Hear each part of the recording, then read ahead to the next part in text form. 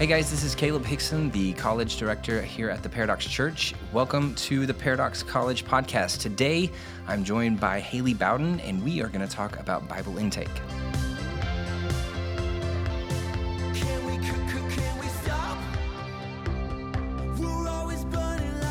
All right, guys, welcome. I am joined in studio by my good friend Haley Bowden. Haley's our preschool director here at the Paradox. And what else do you do, Haley? All the things, yeah. I feel like that really took you off guard. I know. Couldn't even list all the things.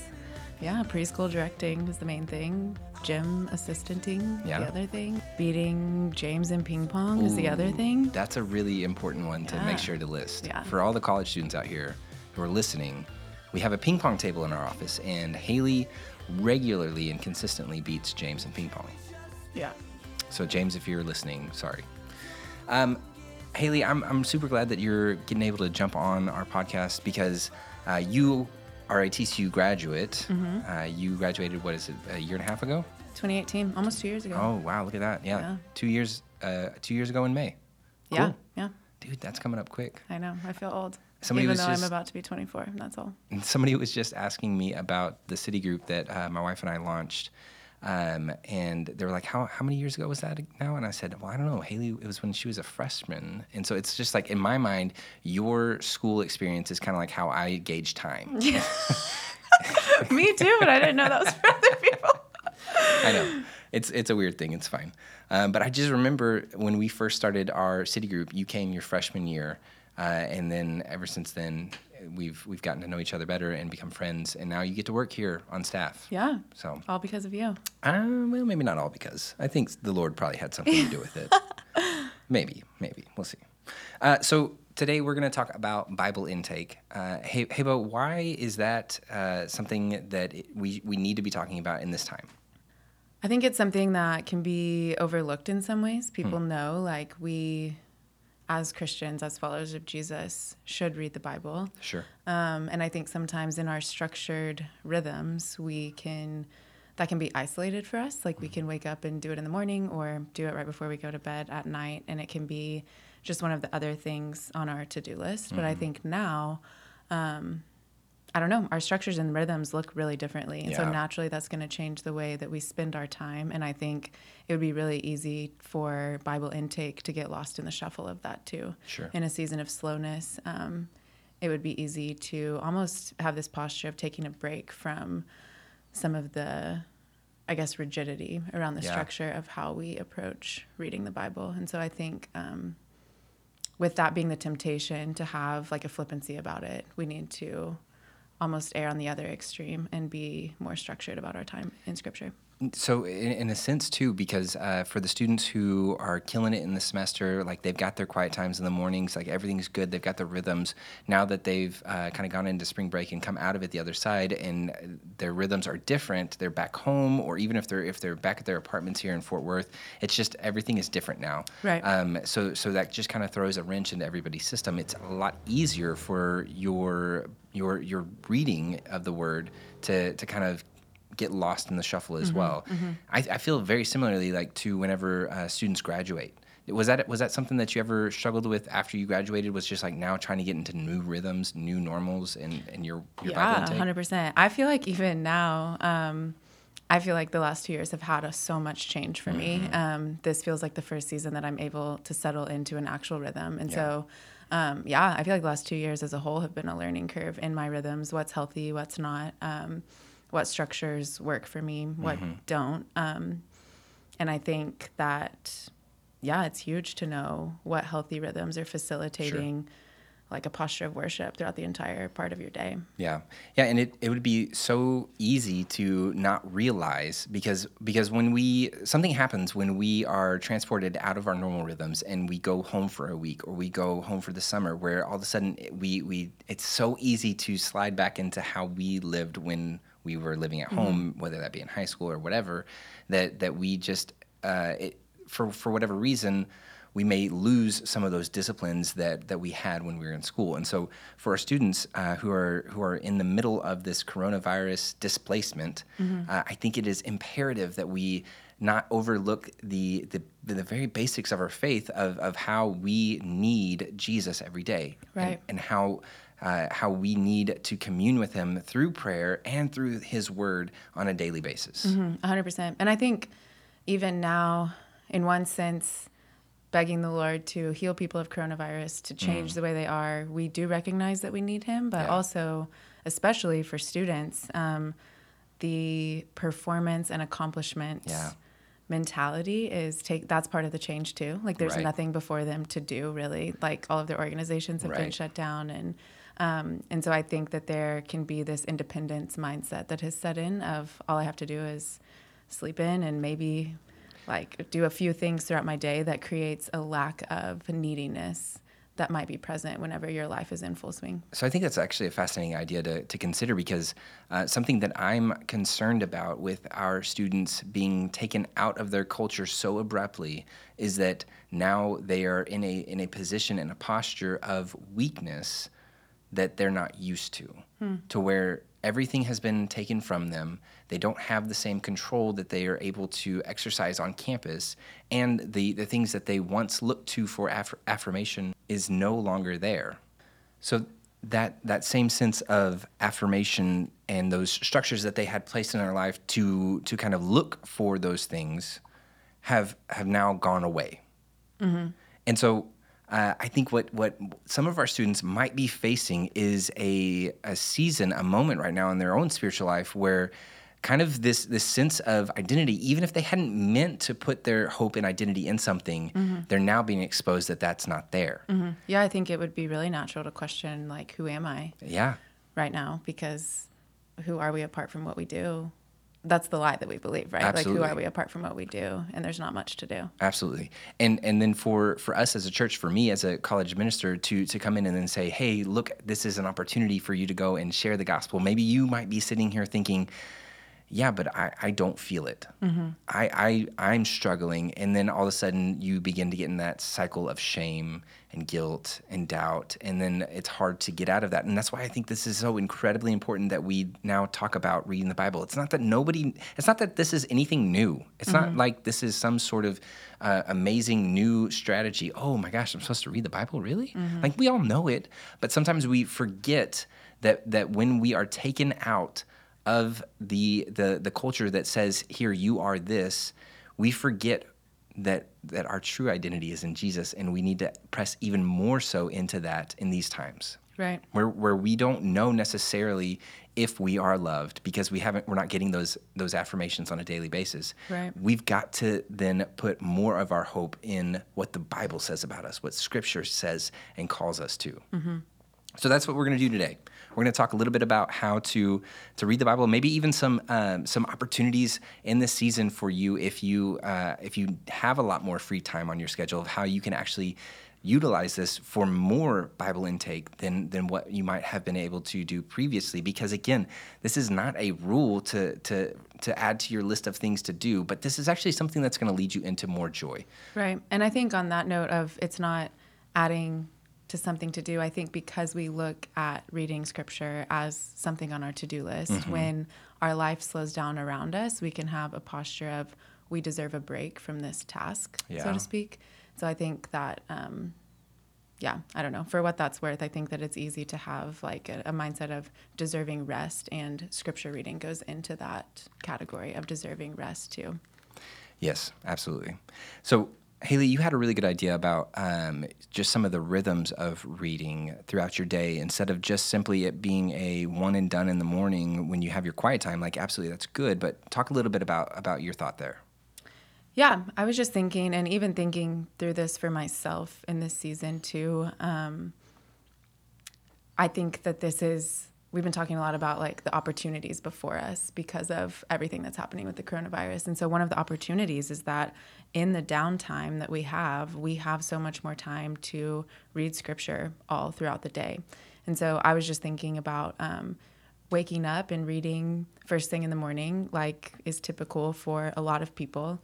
And then even beyond that, thinking what would it look like to midday have a rhythm of where you're also reading scripture, and then as you're going to bed or winding down, or even at dinner time, before or after dinner time, what would it look like to read scripture then too, like open our Bibles way more frequently than we ever have before throughout the day, because we have the margin to do that.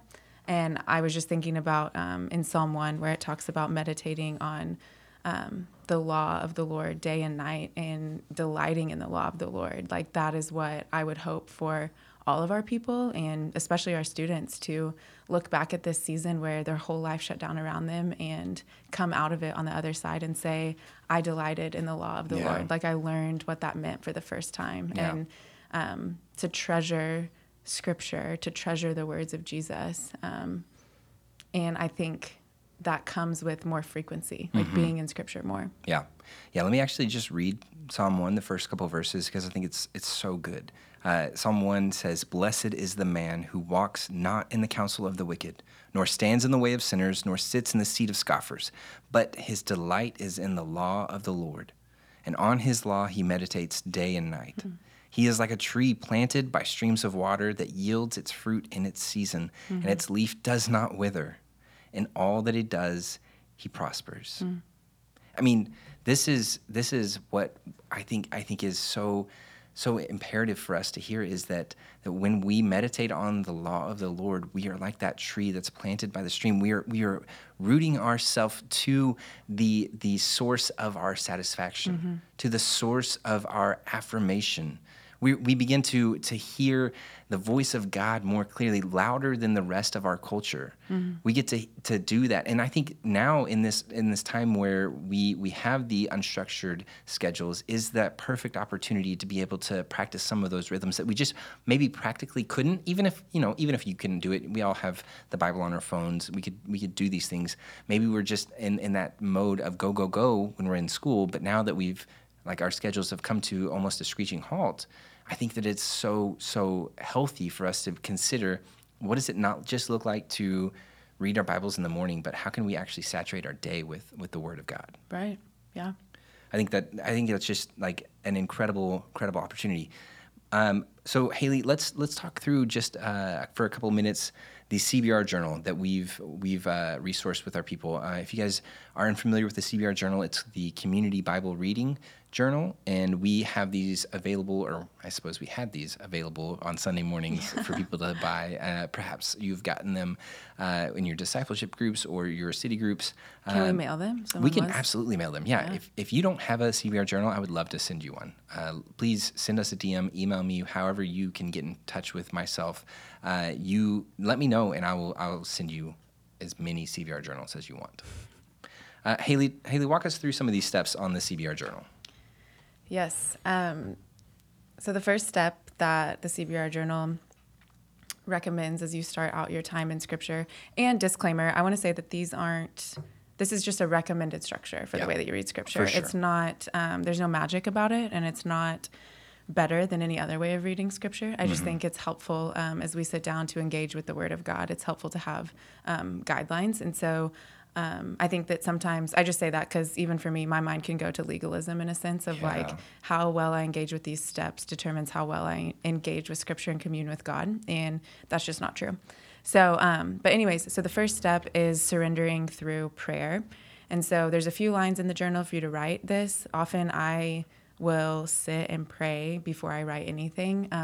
And I see this as like quieting my heart before the Lord, asking the Spirit to illuminate scripture, just to the posture of neediness that we were talking about. Like we can't understand and comprehend the Word of God apart from God. And and this is a great time, too, to also practice some of that silence and solitude that we talked about in last week's podcast. And instead of viewing this as a thing to just get through, taking these times and working them into those rhythms, looking for opportunities to not just, okay, I got 3 lines to write out my prayer of surrender. I wrote it, I filled it up, now move on to the next one. But actually stopping, like you're saying, and taking the time to pray, and then just jotting down a summary of maybe what that was like in those lines. Yeah, for sure. And then the second step after the surrender piece is to listen to the scriptures. And so listen to the scriptures means the same thing as read the scriptures. Yeah. And so listen to what the Lord is teaching you, what the scriptures have for you on the daily passage, And for this, just a practical thing, I would recommend reading it through multiple times. So whether that be 2 or even 4 sometimes, I think actually taking time to read it multiple times, I think you catch different things different time. I think with slowness in engaging with the scriptures, there's more to pick up there than just reading it through quickly as a step in the journal. Yeah, and if you're following along with the Paradox 365 reading plan, you'll see that there's a passage of scripture, maybe a couple of chapters, and then there's always going to be a psalm as well. And it's not to say this is wrong to do, but if you were to just read all of that, read the passages of scripture and then the psalm, it could be hard to really pull out the things you need to pull out. And so I love that idea of just breaking those up, reading, this morning we were in Joshua, reading those passages of Joshua, and then stopping, journaling your thoughts from that, going through the acts, the adoration, confession, thanksgiving, and supplication, and then going into Psalms and doing the same process. Because again, this is not just something for us to move through as fast as possible, but you want to use this as a guideline to really slowly commune with God through His Word. Right. Yeah. Yeah, and I think that happens when you're actually intentionally engaging with the text. So, and then the next step after you are listening to the scriptures, digesting them, is to, in the journal, it's listed as pray through your pen. And so Caleb just mentioned it, but adoration, confession, thanksgiving, and supplication. So each of those are 4 different categories that can help guide your prayers as you respond to the text. So something in my own personal experience with using the CBR journal that I've loved is the way that I engage with God, especially in the mornings when I'm opening up the Bible, has been a lot less emotionally motivated, and it's been a direct response to Scripture, which has been really fruitful for me. Not that prayers can't be emotional or God doesn't care about our emotions, but instead of first taking all of the feelings to the Lord, I'm directly responding to what is ultimate and authoritative and true, and that has just been something really fruitful for me. That's awesome. I love that. And then the last section being prepare for gospel community. Yeah. So here in the journal, there's just 2 lines to jot down. The question says, how has God impacted you the most through today's passages? And so I think that that's a really helpful, exclamation point in a sense on your time with the Lord, because it keeps it not just inward focused, and it also helps you in a sense summarize, what has the Lord taught you? What was that time like for you? And so I think that has been really helpful for, especially as we're all reading the same thing, as we engage with our communities, it's easy to engage with conversations about Scripture if your brain's already primed to think, how is this going to go forth beyond just myself? Sure. Oh, for sure. Yeah. So really, it's one of those deals where, guys, I think if you're using the CBR journal, or if you're using some other journal, if you're getting into the Word at all, this is going to be a benefit for you. I think the CBR journal allows for it to be a very easily accessible thing to do. It's something that kind of helps give and provide that structure to your quiet time that perhaps has been lacking, to allow for then you to commune with the Lord in just a really tangible way. And so I highly encourage y'all to look into the CBR journal, let me know if you need one, and then to begin to use those if you can, because we need more of Jesus in these weeks, months, however long this thing goes. My hope would be that these times of social distancing and staying at home more is actually going to lead to a more fruitful spiritual walk with the Lord, because now, instead of busying yourself with things to do, you genuinely can't. You don't have the opportunity to do it. And so what you could do is you could just turn and busy yourself with anything and everything else in your home that you can do. But the hope is that we can then be able to cultivate some of these disciplines, so that our, like we're talking about in Psalms 1, so that we are rooted by the streams of water of life, that we are led into a deeper, more joyful relationship with the Lord. And one of those things that will also do that, one of those things that will allow for God's Word to be on your mind, for you to be considering and thinking through Scripture more than just when you open up the Bible, more than just when you open up your CBR journal, is memorizing Scripture. Haley, do you want to talk a little bit about memorizing Scripture? Yeah, memorizing Scripture is hard. How's it been for you? It's been It's been difficult. I feel like it is just a totally new muscle that I've been trying to exercise and strengthen, especially over the last couple months. And to be honest, one of the hardest parts about it is I just forget to do it. Right. And so I've been in a discipleship group, and we meet every Tuesday morning, and I often find myself on Monday nights just being like, oh my gosh, I forgot to review this week. Just because it's not part of our natural rhythms, right? So I would hope that this time of slowness would allow scripture memory to be a part of the natural rhythm. And so we are like hiding the words of God in our heart. But I think it also, the verses that I have memorized has been really fun for them to surface in different parts of my days or in my prayers. And it's almost one of those things that blindsides you. Like you've been memorizing scripture, you've been communing with God and marinating over his words. And then all of a sudden it starts to become a second language to you, which has been really sweet. So it's been hard, but it's a worthy fight. I think we all know that. It's a worthy fight. Absolutely.